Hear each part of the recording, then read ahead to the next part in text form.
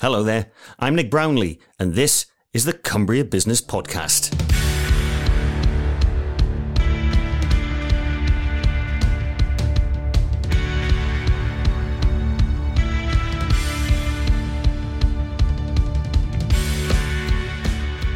Now, when I were a lad, a pub was for drinking in. A pint of bitter for him, a dry white wine for the lady, and if you wanted anything to eat, you could choose from a fine selection of crisps, pork scratchings, pickled eggs, or if you were lucky, a cheese and onion sandwich sweating in its cling film wrapper. But times have changed, and so have pubs. For a start, a huge swathe of them have closed down, more than 12,000 in the UK since 2019, that's around 30 a day. And that's before you factor in the disastrous effects of the COVID pandemic. But even before the big shutdown, it was clear that the days of the traditional boozer were numbered. A new generation of punters wanted sophistication, a varied menu, and a pint of keg and a bag of peanuts just wasn't going to cut it anymore. As for Mine Host, well, it was a case of adapt or die. As a result, pubs became gastropubs, and for some, the emphasis these days is very much on the gastro side of the equation. To find out more about this transformation, and more importantly how the business model works in practice, I paid a visit to my local pub. A few years ago, the Salutation in Irthington was in danger of becoming another statistic. Despite the best efforts of successive owners, it had closed down. A community group were trying their best to raise enough money and interest to open it again, but it didn't look good. That's when Sean Gardner and Jimmy Little stepped in. The pair had run pubs before. Jimmy had once worked in the kitchens at the Salutation, but having bought the place, they were determined to take it in a new direction. Out went the drinkers, in came the diners. There was a major refurbishment. There was a new name, The Sally. And despite some initial disquiet among the old guard, it proved a huge success. But then came COVID, and the closed signs went up again, and fear gripped the village that last orders might just have been called for the last time. Fortunately, that wasn't the case. The Sally is open for business again, but when I sat down in the bar with Sean the other day, over a frothy cappuccino naturally, I wanted to know just how close he and Jimmy had come to calling time on the whole venture.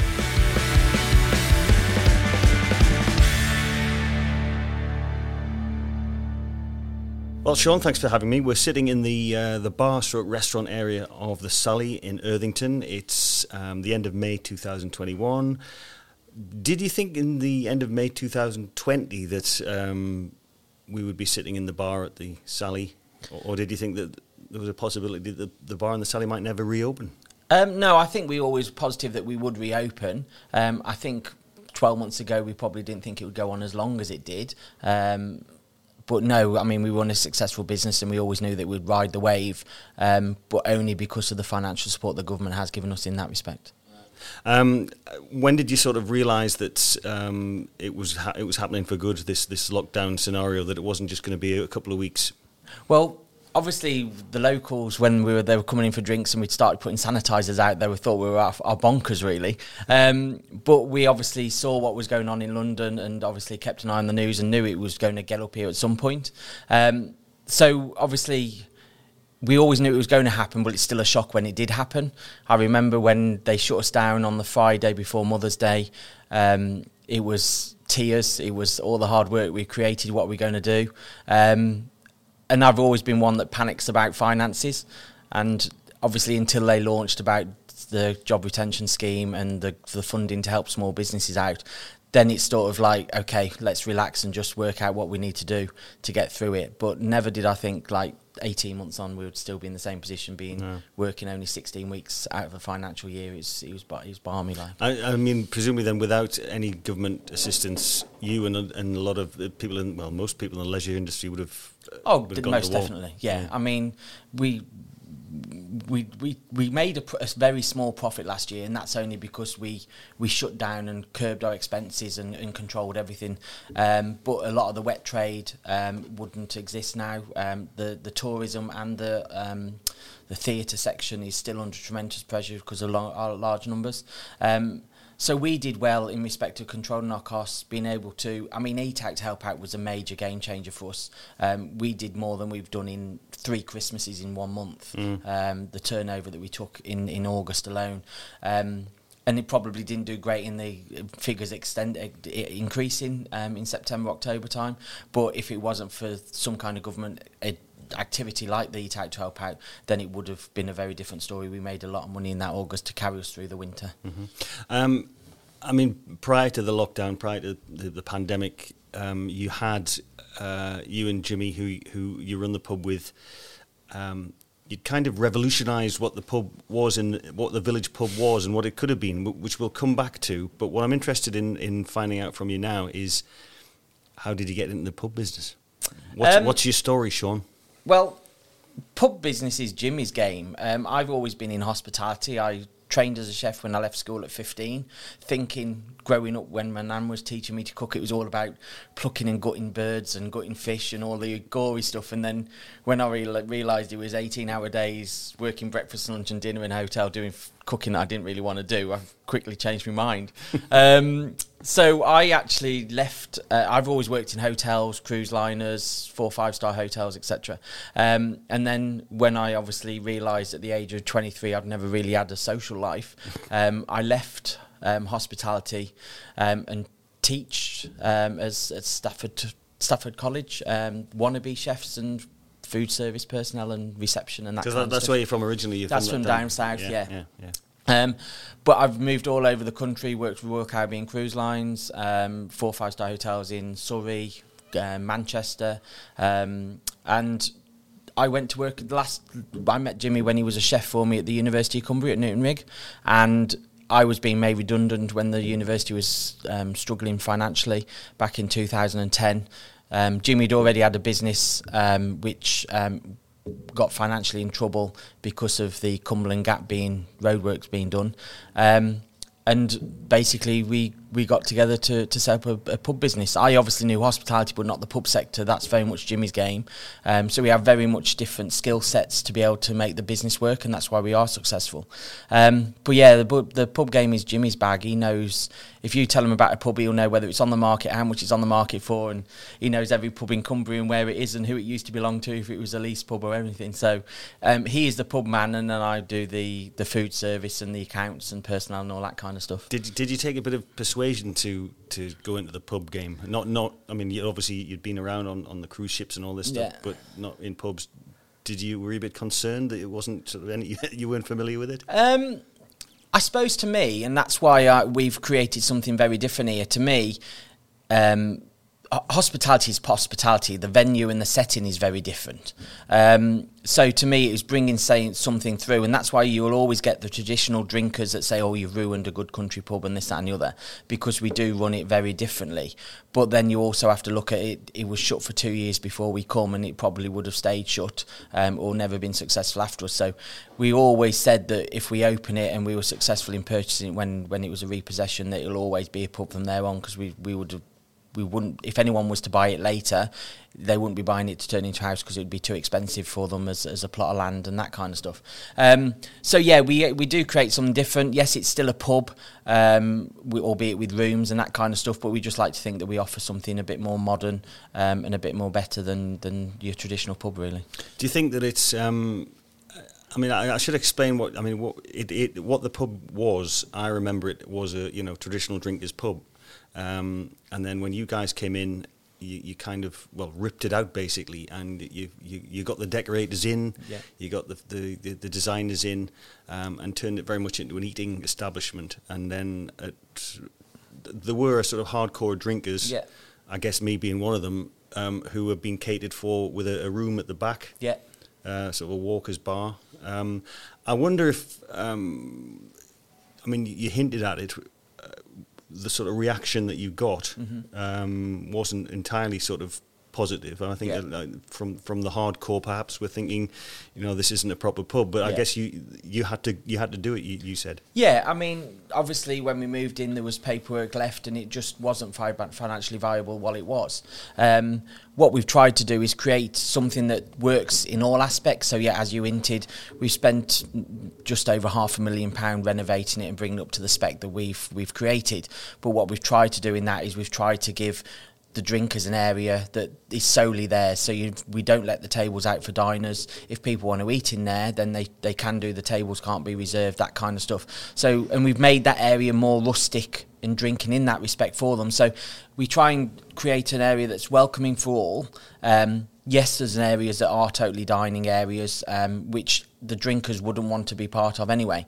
But I think the negative reactions come before we did the extension where they had their own area, because what was the bar area before, which is now a small dining area, was more restaurant-y orientated until we obviously got the extension built and that kind of stuff. So, and I think now it's been done and they've got their defined area. They've got a TV in there. They've got the beer garden outside. I think they're more than happy now, sort of thing. Yeah. And it's been the sort of last 10 years, I guess, of slow decline for pubs in terms of there's been a lot shutting down. I wonder if you think that, this is in terms of business, this is the template that certainly rural pubs have to look at. They can't just cater for the drinking crowd anymore, because the drinking crowd don't exist. I mean, that's the thing. There's not lots of money in drinking pubs anymore. If you've got a wet pub, then I think the pandemic will have seen them out, to be fair. Those that have failed and fallen through are the ones that will be solely wet-led. If you look at all the managed houses now, they've all got food menus out there, whether it be a microwave menu or whatever. They've all got a food offering, a back bar offering, or whatever, and they've got to find ways to diversify to keep going, like farmers have and everything like that. No one comes out drinking anymore to keep a pub in profit, because they can get it so much cheaper from the supermarket nowadays. Yeah, and I suppose the fact that everybody's been locked in for the last 15 months and the only access to booze for most has been the supermarket. Yeah. Is that going to change things, do you think? Do you think people are going to actually come back? I think it's 6 and 2 3s. I think, yes, you'll have the ones that have been locked away for so long that want to get out and socialise again, and maybe that's what the society needed to realise there is still a position for pubs in the community, and you'll always have the ones that are just money orientated and cost and think it was cheaper to drink at home, and I suppose that is a case of yes, it is cheaper to drink at home, but you haven't got that social aspect, coming out and meeting different people. Yes, you can have your friends around, but it's the whole, you've got to offer something more than what you get at home. And I remember when we had our pub back in West Cumbria, we went to a local pub down the village, down the town, and they said, well, your pints are expensive. And I was like, but you're charging me £3 for a Foster's can that is no different to me going to the supermarket. I said, whereas you're getting a draft pint in my spot, in a branded glass, in a nice environment, served by well turned out staff, etc., were trained and this and the other. I said, so there's got to be some added value to it, and I think that's what we offer and deliver. I mean, would it ever cross your mind to sort of say, right, okay, we're not going to do for drinkers anymore, we're just going to become a restaurant? No, I mean, the reason we shut on the 21st of December prior to Boris Johnson shutting us down for New Year's Eve. And the reason we did that, because when we reopened after the small November shutdown and they brought in the stupid substantial meal ruling in, we lost all of our drinkers, and they still add to the productivity and the profitability of the business. So there's a place for drinkers. No, it won't sustain the outgoings of a pub, but there's certainly a place for it, and that's why we try to build and give them an area that they feel comfortable in. You mentioned the pub out in the west of Cumbria. What's the difference between over there and over here? Oh, right. In one sentence.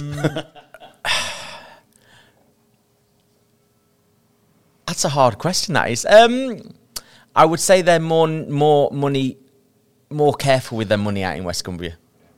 Is that the reason that you decided to come here? I know Jimmy had worked here at some stage. Yeah, Jimmy's worked here since he was 14. I mean, were you looking actively for somewhere to move across to this area when this place came on the market, or was it a sort of happy coincidence? It was a bit of both. Obviously, our business model is that we tend to stay in a place 5-6 years and then look for our next project. Jim, obviously this came on the market, but we were also looking at another spot over the border at the same time. And and it was a case of which one came through first, really. Jimmy, as I say, he's worked here since he was 14, pot washing, all the way up to running the head chef of the place. And yeah, for him, it was a homecoming, I guess. For me, it was a case of, well, are the numbers going to stack up? I don't care where I work, really. It's a job, and it would be nice to work in a village location, but it has to work financially. And for Jimmy, it was a homecoming, and it worked out that this was the one at the time. Yeah. And, I mean, you and Jimmy have got family now, which... were you expecting that at all? No, I'd rather have me 6 holidays a year at the time.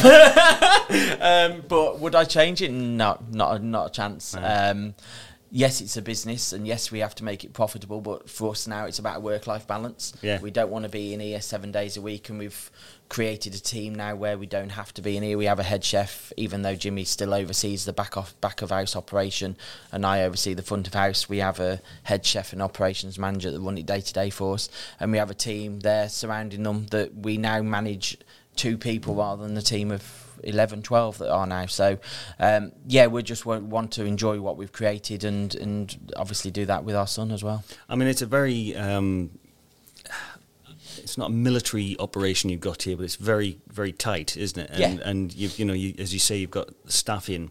And again, I wonder if that's the template for making pubs succeed in modern times, because it used to be, some guy would just become a tenant of a pub and with his wife, and there would be a cheese sandwich behind the bar and he'd serve beer. But those days have well gone now. I mean, you presume you have to almost turn it into a hotel business, don't you? I mean, we don't. Everyone says we're special operators, and we're not. We just do what we've always been taught. Jimmy, as I say, is a pub background, but he's worked for Punch Taverns, Green King, and all those kind of big places. And obviously, with me working at the university and corporate establishments, all we've done is join those 2 things together. So every year, even though it's our business, I write a business plan. I write cash flows, and I'll make sure that we're still accountable for our business, and we're doing it. We'll still have an external stock taker in every 6 weeks to make sure the bar's making profit and the food, etc. So we run it as we do any big operation, because how do you know if you're making money unless you've got the controls and procedures in place? And you've added rooms here. You mentioned earlier on. How important has that been to the sort of overall success of the place?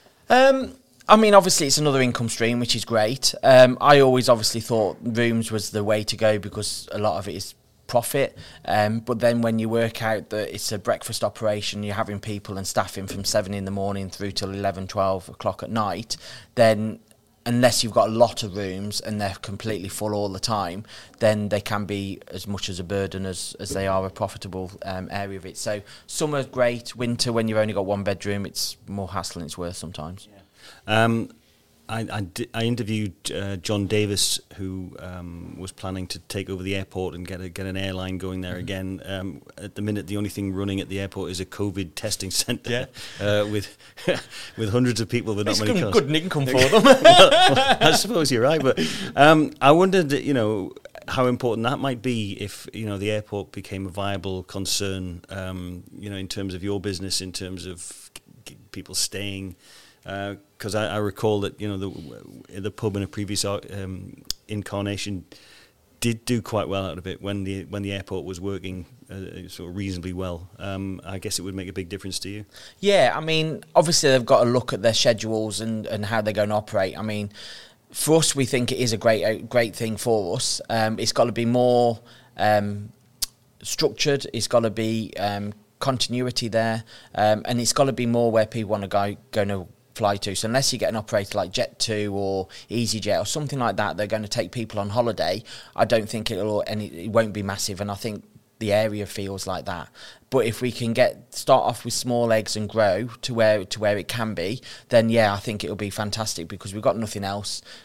We can obviously work with them. We already offer, or when it was open, if they book direct, free transfers in the morning up to the airport, so they can leave their car here, etc. So we've got the facility in place to work with them, and we're hoping we can do that as and when it grows, really. You mentioned earlier on as well that you have a game plan for each place you're in. 5 or 6 years, you said. Mm-hmm. How many years have you been here now? 5. So you know what my next question is. Are you thinking of moving on, or have you revised your plan? Yeah, I mean, I don't think it's not private or anything. I think a lot of people know it's on the market.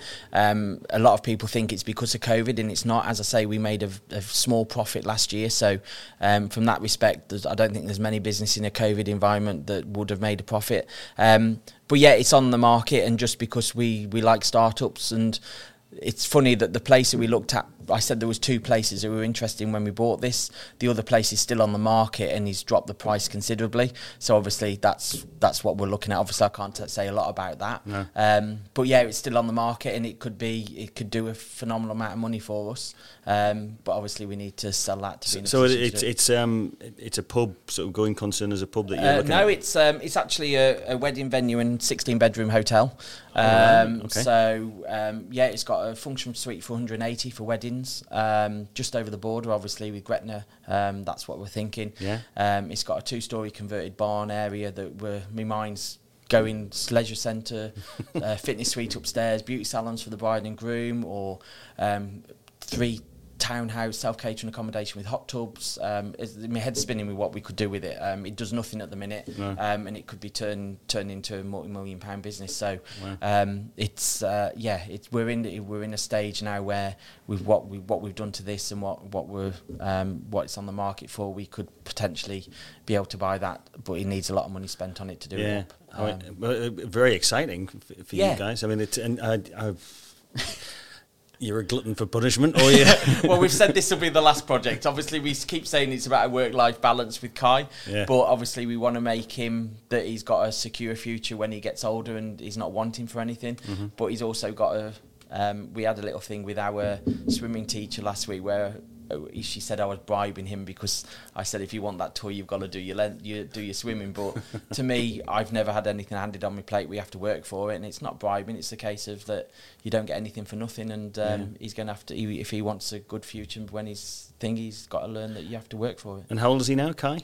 3.5. So if he wants that private education and stuff that we would like for him, then we've got to do the move as well. Absolutely. So. I mean, would you sort of recommend the lifestyle for him? You know, the running a pub. Oh God, no. No. I mean, if he's gonna if he'd like a private education, I want him to do a little bit more than that. My sister's children were private educated, and I had a big falling out with my sister because I teach. Obviously, I used to teach, as I say, in a college, and I was like, that it's not fair. Every kid should have the same kind of education and this, that, and the other. And I look at what her children didn't go to university, and I was like, that's stupid. You spend all that money and this, that, and the other. But you see it where they are now. I mean, my niece is 22, 23. She's chief executive of a PA to the chief executive of a hospital. And my nephew is 25, just turned, and he's working for Deloitte's accountancy on stupid money at the age of 25. Travels up to Scotland to see clients and this, and it just, that education and being able to converse with people and public speak and all that kind of stuff, I just think it's phenomenal. But do you have any regrets about the way the turn your life has taken to? No, I mean, I look at, obviously brought up on a council estate and a single family. My father died when I was only 6 months old, and I look at, yes, I had a family that cared for me and everything. Did I have everything? Did I go on holidays and this? No, I can't think of memories and creating memories that we talk about now with kids. But my parents my mother wasn't in a position to do that. Do I want more for Kai? Yeah, I think every parent wants more for their kids and see them do better than what they did. But I would never say I'm sorry that we did it. If it wasn't for the pub game and having the business and working the hours we do, we wouldn't have the lifestyle we have. Is there a lot of money day to day in running a pub? No. I think if you're a lease tenant and you're paying rent to pub companies, you'll never make a lot of money from it. We have a nice lifestyle day to day in that whatever we want we can have, but it'll never be rich. The asset is the pub and obviously being able to buy it and the profit in that from when we bought it for. So I wouldn't say ever no. I don't regret doing it, but it's not something I'd want for him. I guess one final question is that 5 years down the line, the locals were a bit suspicious when you came here. Do you think you've changed a few minds that they'll miss? Suspicious about what? what are you going to? Well, they're always suspicious in villages, aren't they? But, about what was going to happen to the pub and everything like that. And I mean, I wonder whether you'd like to think that they'll miss you when you're gone. I think there'll be people that will miss you. I mean, it's like anything. I remember when I first moved, as you say about pubs and what thing, I remember a person out West Cumbria turned around and said, you're just the key holder for the present time, and you're the caretaker, and that's what we are. We're just the caretaker until the next people come along. I'd like to think we've made some friends along the way while we've been here. We've also ruffled a few feathers while we've been here. But at the end of the day, it's a business and it's got to pay for itself, and if we can make friends along the way, then that's great. And there are some people that we do consider as friends, and we keep in contact with. But yeah, I think that's locals for all intents, really.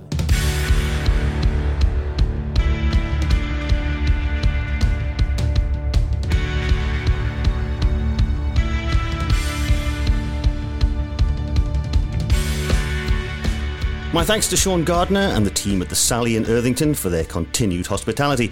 One day I will settle my slate, I promise. And that's it for this episode of the Cumbria Business Podcast. It's been a bit sporadic of late, I know, and I do apologise, but things have been afoot and the show's been on the move. We're now part of the Cumbria Sound and Vision Network. And if you're wondering what that is, stay tuned and all will be revealed in a couple of moments. For now, though, this has been a Paperfoot production for the Cumbria Sound and Vision Network. I'm Nick Brownlee. Thanks for listening.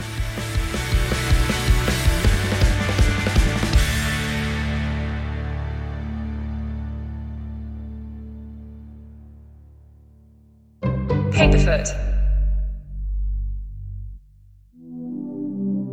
Cumbria Sound and Vision Network. There now follows a trailer from the Cumbria Sound and Vision Network. Hello there and welcome to the Cumbria Sound and Vision Network. I'm Nick Brownlee. And I'm Pete Crouch. Nice place you got here, Pete. Thanks, Nick. We thought we'd come on and just tell you a little bit about what the Cumbria Sound and Vision Network actually is. The Cumbria Sound and Vision Network is the home of creative talent within Cumbria. Because there's a lot out there, Pete, and a lot of it doesn't get seen and a lot of it doesn't get heard.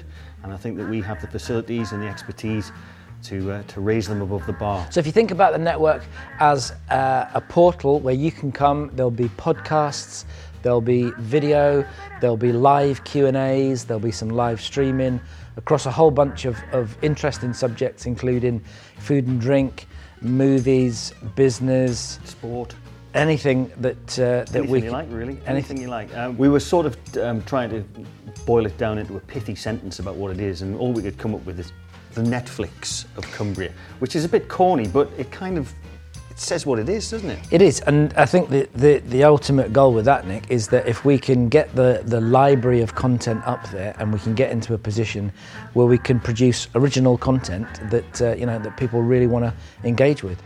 The thing is that we want to hear from you. If you've got an idea, it just has to be an idea, really. If you've got no experience, as long as you've got an idea, a bit of enthusiasm, we've got the wherewithal to try and make it happen for you.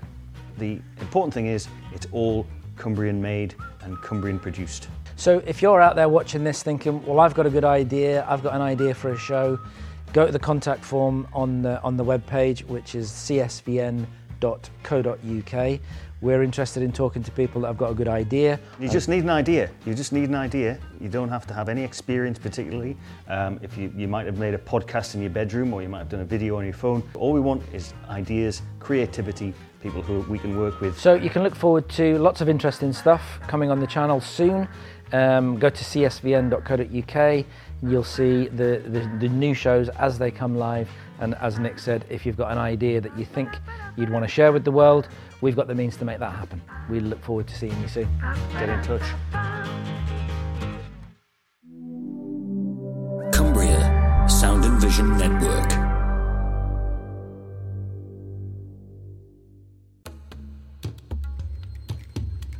Good evening, ladies and gentlemen. I'm Paul Donaldson, and this is the Carlisle Cult Cinema Cast. I've always been a film fan. Right through school, I was called Barry Egghead Norman.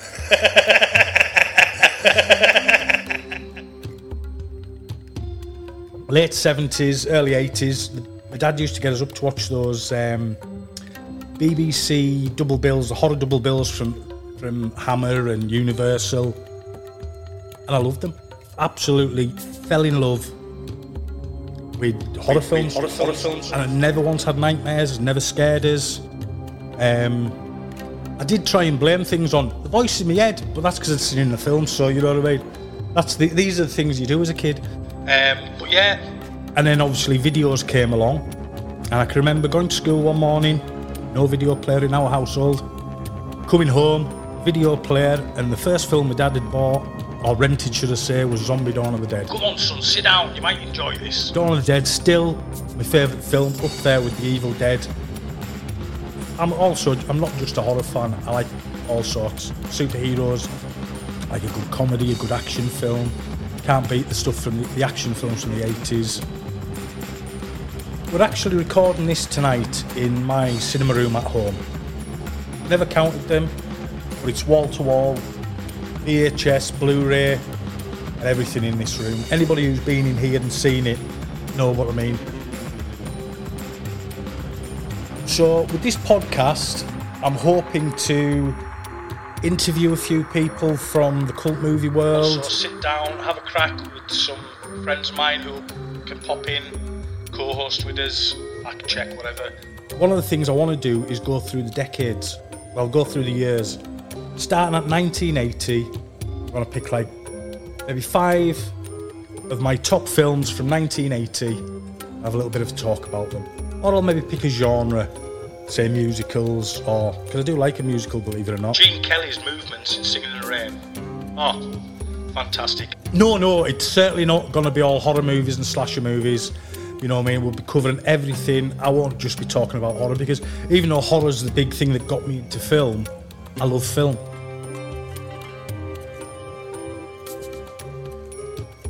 A lot of you will know I've got something called transverse myelitis, which in 2019 paralysed us from the neck down.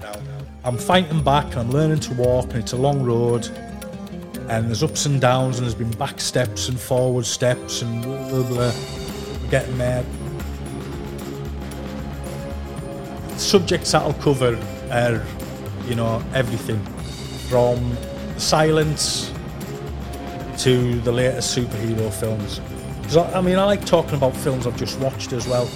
And some days I'll watch 5 or 6 films, because let's be honest, I've got nothing else to do. And I'll watch anything. So, to end it all, if you like movies and you fancy listening to a bit of daft crack with this idiot, the Carlisle Cult Cinema Cast, coming from us from the Cumbrian Sound and Vision Network, will be available on all major podcast outlets.